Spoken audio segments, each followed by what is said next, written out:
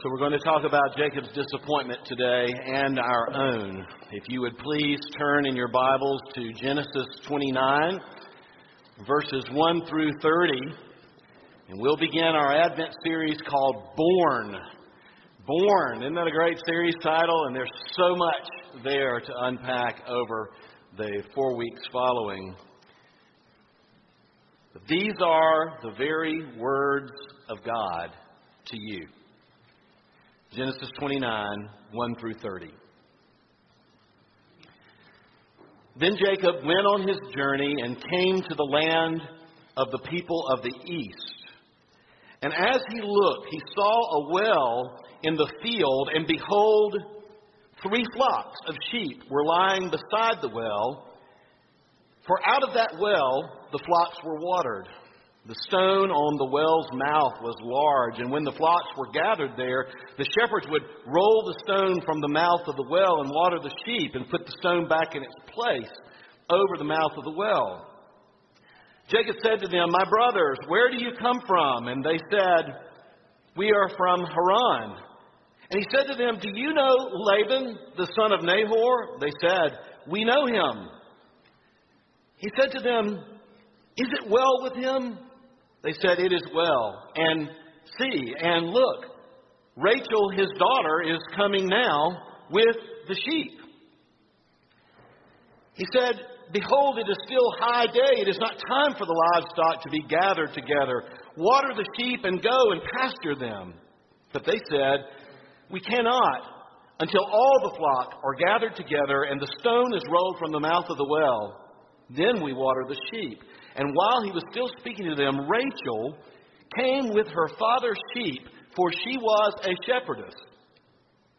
Now as soon as Jacob saw Rachel, the daughter of Laban, his mother's brother, and the sheep of Laban, his mother's brother, Jacob came near, and he rolled the stone from the well's mouth and watered the flock of his uncle Laban, his mother's brother. Then Jacob kissed Rachel and wept aloud. And Jacob told Rachel that he was her father's kinsman, that he was her aunt Rebekah's son. And she ran and told her father. And as soon as Laban heard the news about Jacob, his sister's son, he ran to meet him and embraced him and kissed him and brought him into his house. And Jacob told Laban all these things. And Laban said to him, "Surely you are my bone and my flesh." And he stayed with him a month. Then Laban said to Jacob, "Because you are my kinsman, should you therefore serve me for nothing? Tell me then what your wages from me shall be." Now Laban had 2 daughters. The name of the older was Leah, and the name of the younger was Rachel. Leah's eyes were weak, but Rachel was beautiful in form and appearance. Jacob loved Rachel. And he said, "I will serve you 7 years for the hand of your younger daughter Rachel." Laban said, "Well, it is better that I give her to you than I should give her to any other man. Yes, stay with me." So Jacob served 7 years for Rachel, and they seemed to him but just like a few days because of the love that he had for her. Then Jacob said to Laban, after those years were finished, "Give me my wife, that I might go into her, for my time of service is completed." So Laban gathered together all the people of that place, and he made a great feast. But in the evening, he took his daughter Leah and brought her to Jacob, and he went into her. Laban also gave his female servant Zilpah to his daughter Leah to be her servant. And in the morning, behold, it was Leah that he had married. And then Jacob said to Laban, "What is this that you have done to me? Did I not serve with you for Rachel? Why then have you deceived me?" Laban said, "It is not so done in our country to give the younger before giving the firstborn. complete the honeymoon week of this one, and I will give you the other also in return for you serving me another 7 years. Jacob did so, and he completed Leah's week. Then Laban gave him his daughter Rachel to be his wife. Laban also gave his servant, female servant Bilhah, to his daughter Rachel to be her servant. And so Jacob went into Rachel also, and he loved Rachel more than Leah, and he served Laban another 7 years. Tell you what we've got here. The deceiver, that's the name of Jacob. That's what he's been like. The deceiver is deceived. Jacob tricked his brother Esau out of birthright and blessing, and now Jacob is having to run for his life because his brother is so mad he has vowed to kill Jacob out of vengeance. And so Jacob is on this long journey. His mother says, we have relatives way back eastward. Go and live with them and you'll be safe from Esau and you can come back in a little bit. So he's on this long journey, and on the journey he comes to a place called Luz, L-U-Z. And in that place called Luz, God literally caught up with Jacob. God appeared to Jacob. And you know, God did not punish Jacob for his deception. God actually forgave Jacob. And God blessed Jacob with the very blessings that he had given to Abraham, Jacob's grandfather. And Jacob renamed that place Bethel, which means the house of God. Surely God was in this place, and I didn't know it. This is none other than where God is with me. This is the gate of heaven. And so he leaves Bethel. He gets back onto the road to his journey to find his family in Haran, kind of over toward Iraq on our modern map. And he finally gets to a certain well in the middle of a field, and it turns out to be, he's close because it turns out to be the very well that his uncle Laban brings their sheep and waters the sheep. And so he asked the people, where are you from? We're from Haran. So he knows he's very close to his uncle's house. Do you know Laban? Oh, yes, we know him. Is he doing okay? Oh, yes, he's doing okay. And right at that moment, his life was changed. Right at that moment, they said, look, that's his daughter right there. That is his younger daughter, Rachel. And Rachel, being a shepherdess, was bringing the sheep. And, you know, we could put it this way. I'm not sure if it's exactly this way, but this is the way modern people would put it. He pretty much fell in love at first sight or something like that with Rachel. And so he's on the run for his life. He's the deceiver, and now God has forgiven him. God has blessed him. Now he's met what he considers the love of his life. Things are looking up for Jacob. Well, that's what you think. And his uncle Laban greets him warmly. Verse 14, surely you are my bone. You're my family. We come from the same people. You are my flesh. And Jacob lived with him for a month. And we read that Jacob decides to ask Uncle Laban for the hand of Rachel, his daughter, in marriage. And that's where it begins to go south. So I don't know if you noticed the title of this message. The title of this message is something we kind of say in our culture today. What goes round, what's the rest of it? Comes around. That's right. What goes round comes around. And I want to start by just kind of looking at this concept of the deceiver comes around being deceived by his uncle Laban. What goes around comes around. It's just an old-fashioned way of saying you get what you deserve. Or here, the deceiver got deceived. And let me tell you, when When Jacob was on the receiving end of deception, he didn't like it at all.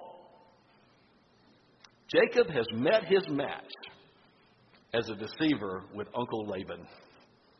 And everything's about to change. So, Jacob promises to work 7 years for Laban. Now, normally, to marry a young girl in the ancient Middle East, you wouldn't pay. It would be your father, if you were the groom to be. Your father, your family would pay the dowry or the bride price. But Isaac's nowhere around. Isaac's way, way back. Nowhere to be found. And so Jacob, are you ready for this? And this was kind of like a typical term for indentured servitude or a kind of willful slavery. Jacob sells himself into indentured servitude for 7 years to pay the bride price to be able to marry Rachel. I mean, this is like an ancient form of ain't no mountain high enough. Ain't no river wide enough to keep me from you, you know. I can hear Diana Ross singing in the background right now. And then we have this verse 20, this we just want to say, love. So Jacob served 7 years for Rachel, and it seemed to him like only a few days because of the great love he had for Rachel. Y'all can say if you want to.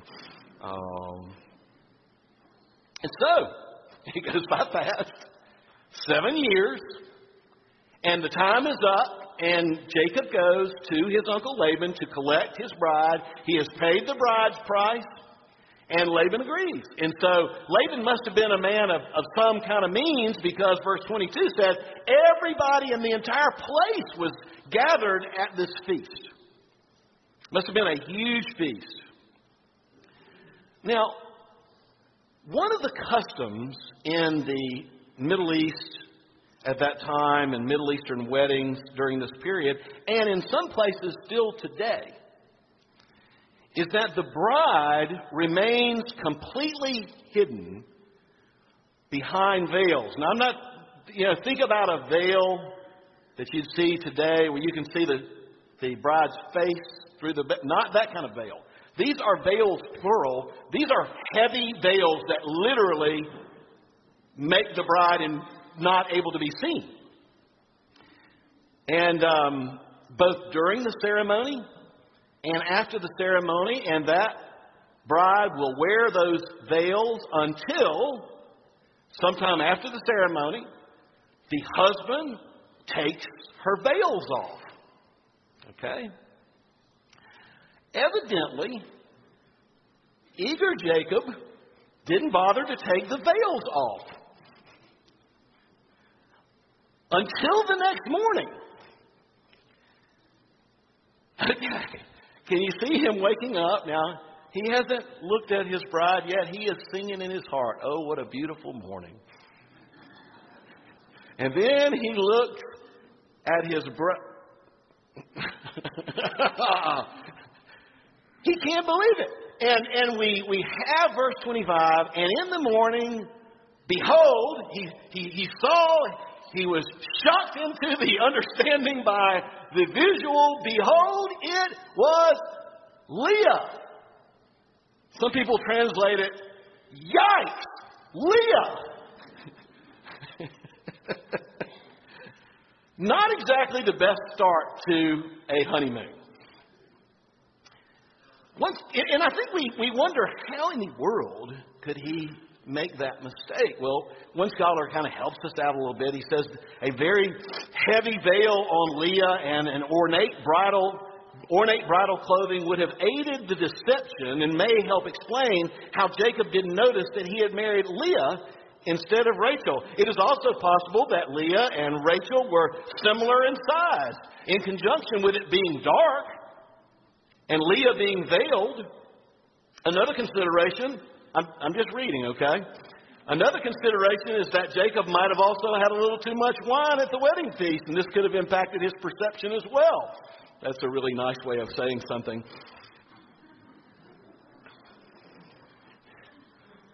But here's what we know. Laban pulled it off. Uncle Laban, Jacob ain't got nothing on Uncle Laban when it comes to being a deceiver. Laban pulled it off, and he probably could not wait for the irate Jacob to storm into his tent the next morning upon discovery of Leah, and he probably could not wait for that confrontation. And so Jacob storms in. He says, if you read the text, I worked 7 years and you have deceived me. Imagine that. You've deceived me. And Laban says something like this. Oh, Jacob. Oh, that's right. You're not from around here. Oh, Jacob, I'm so sorry. You must be unaware of the custom that I'm not allowed to give the youngest daughter unless I've given the oldest daughter first. Jacob, I am so sorry. But do not fear, Jacob. You can have Rachel too for the bargain price of 7 more years of slavery to me. And the reason that was agreed to is because we read in the text that Rachel was given to Jacob immediately to be married under one stipulation, that Jacob finish his honeymoon with Leah. I feel sorry for Leah. And by the way, polygamy never was like God's intention, and I defy you to look at like really peaceful polygamous marriages in the Bible. This one's going to be anything but peaceful. So he agrees. And he works 7 years for Rachel. So Jacob the deceiver is deceived. We would say it this way. What goes around comes around. Okay, there it is. He got what he deserved. Or maybe the Bible would say it like this. You reap what you sow. And Esau must have laughed for days when he heard about it. So, I'd like to take that same phrase and tell you that the way we say that is not what the Scriptures teach. And it's right here in this text, an incredible amount of hope for folks that have gone through things, that are going through things. What goes round comes round.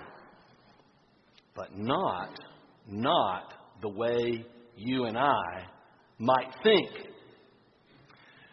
Now, it's interesting, if I were talking about this passage 20 years from now, I wouldn't put it in a term that's very popular in the culture right now.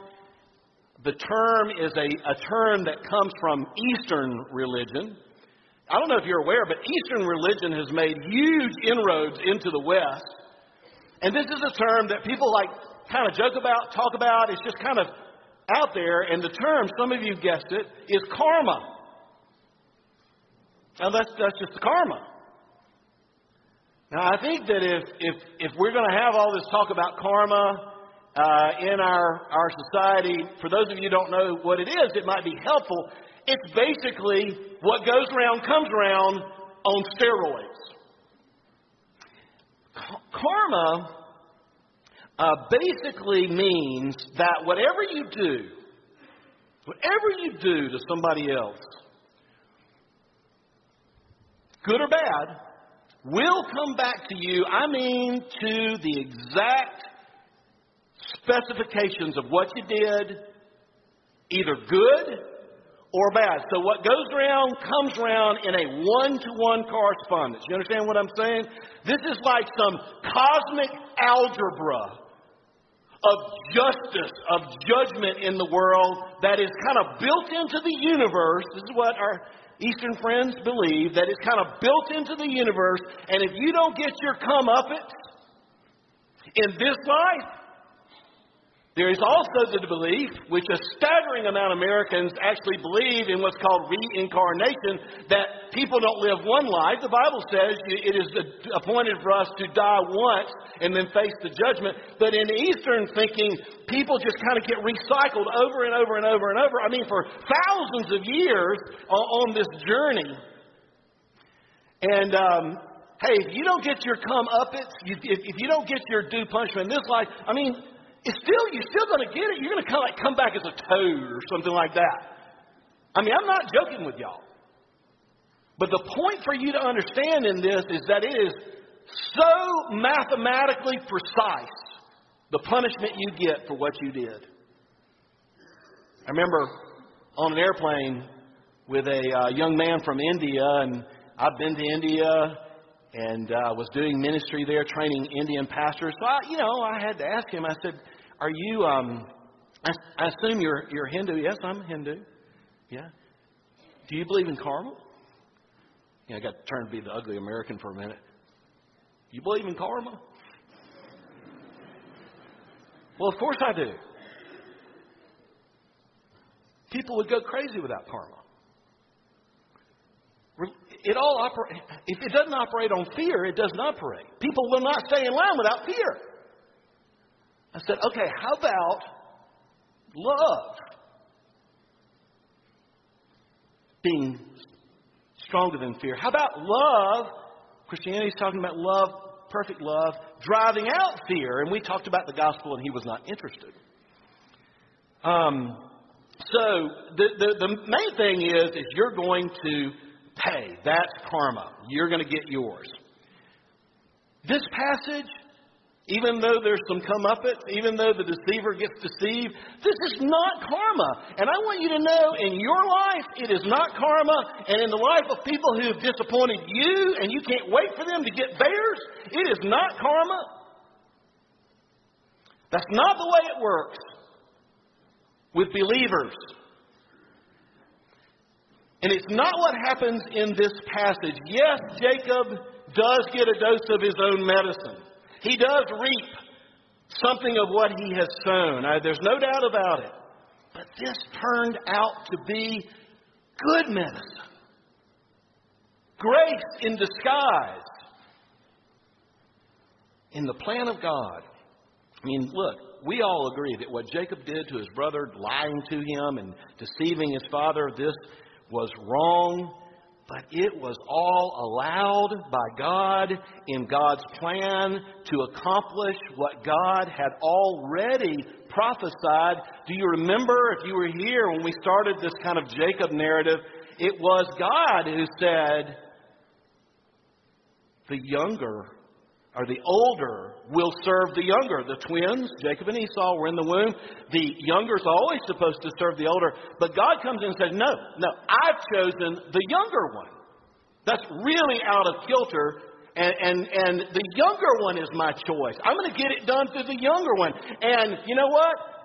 Jacob loved Esau, the older, more than Jacob, and he refused to give Jacob what God had already prophesied that Jacob was supposed to have. And yes, there's all kinds of adventures and misadventures and deceptions and everything, but in it all, God's will is getting done.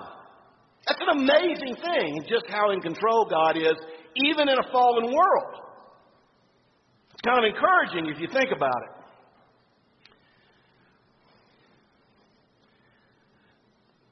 So, in all Jacob's trickery, God was still able to get his will done. He was still able to keep the covenant with Abraham passed down to the one he had chosen. Jacob is going to become known as the God, or Jacob's God is the God of Abraham, Isaac, and Jacob. Not to mention that the lineage of the Messiah is going to come through Jacob, who wasn't supposed to be in this picture at all. And all of his God's will is getting done. And in Laban's trickery, the same is true. God is allowing this, and God is using this. He is actually visiting Jacob with blessing here in this passage. Leah turns out to be, not Rachel. Rachel's a lot harder to get along with for lots of reasons than Leah. Leah's kind of the steady one. Leah's the one that holds fast to Yahweh. And Leah turns out to be what Jacob really needed. Later we find out, and this is Genesis 31, it's just 2 chapters from where we are in the Bible right now. We find out that later Rachel steals the idols, the false gods out of her daddy's house to worship them. Not Leah. So with all Laban's deception, Jacob gets blessed. He gets blessed. Leah is God's gift to Jacob, even though she's going through a hard time because he loves Rachel more. And she will give birth to the majority of what are called the 12 tribes of Israel. She and Rachel's only going to have two. The two maidservants, did you notice it said he gave Zilpah to be hers, he gave Bilhah? The reason that's mentioned is because they're actually going to be give birth to two each of the 12 tribes of Israel. This is a very tangled web. I told y'all Old Testament families are hideously dysfunctional. They just are. And Rachel will bear Joseph, who will save the Jewish people from starvation by going down into Egypt and becoming the second command in Egypt.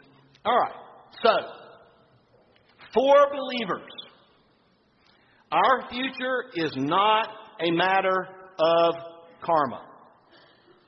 It is solely a matter of God's sovereignty and God's grace. It is not an exact repayment in a one-to-one correspondence for wrongs done. It is God's goodwill for us, even if it's painful.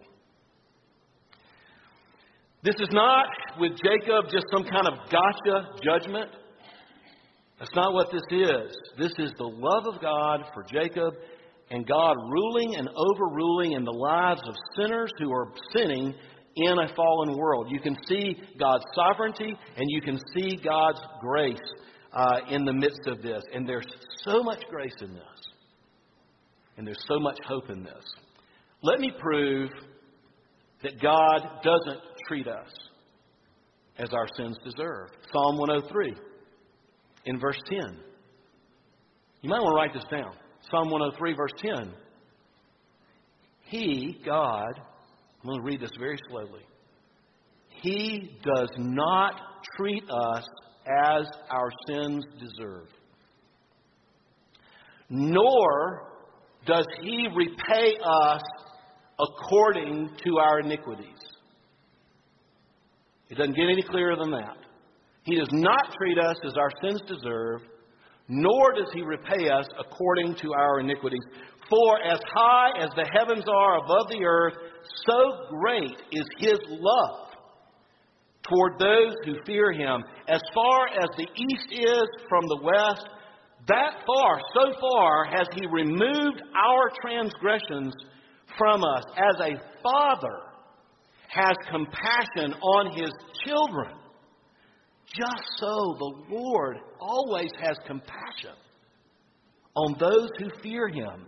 And finally, verse 14, for He knows how we are formed, and He remembers that we are dust and weak and frail. I had a church-going cousin tell me a few years ago that she believed in karma. I said, really? Absolutely. And she told me exactly what she meant by that. I said, can I ask you a question? I doubt most Episcopalians believe in karma, but you seem to. Do you know what karma really is? She said, well, tell me what it is. And so I kind of went on and explained pretty much what I explained to you a moment ago. And then I think I asked the right question. Hey, cuz, wouldn't you rather have grace? It's like you really want karma for other people. And I suspect you want grace for yourself. Folks, there certainly are consequences for our action. That's what the Bible means. You reap what you sow. But no one is denying that. But it's not this kind of, we know how it's got to be, and it's going to be 1-to-1, and you're going to pay, and all this other stuff, or I'm going to pay. The consequences come from a loving God. He does not treat us as our sins deserve, nor repaying us according to our iniquities. And do you know why He does not treat us as our sins deserve? Psalm 103 said, as far as the east is from the west, so far has He removed our transgressions. Let me tell you why He does not treat us as our sins deserve. Because He has already treated Jesus as our sins deserve. You understand what I just said? He's not treated as our sins deserve, nor does He repay us according. For as far as the east is from the west, He has removed our transgressions. Somebody was treated as our sins deserved, and that was the Son of God who came to take our punishment in our place before a holy God who will by no means, we read in Deuteronomy, by no means let the guilty go unpunished. God is so holy, God dwells in inapproachable light and glory, you can't even look at Him and live. That's why it's so amazing that God so loved us, this world, that He sent His only Son and did treat His only Son on the cross just as your sins and my sins deserved. This isn't just about what you've done wrong and what you're going to get. This is about who your Savior is. That's what it's about. And Jacob is loved by God. Remember, God met him at Bethel and forgave him and blessed him. It's like, that's not right. Well, deal with it. I'm sure when God forgives you, you're okay with it.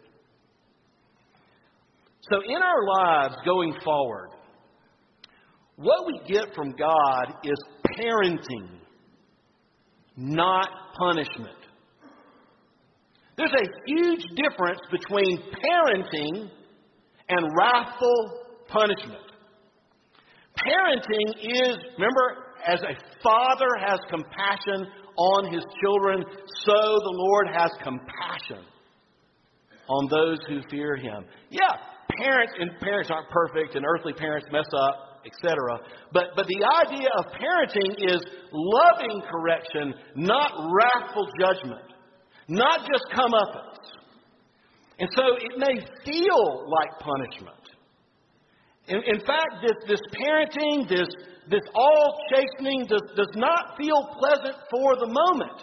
We read in the book of Hebrews, but if we receive it from our Father, if we are trained by it, we read, it produces the peaceable fruit of righteousness in our lives. This parenting is for our good. This parenting is how God will deal with us as sinners in a fallen world by His grace and mercy in His parenting correction and love.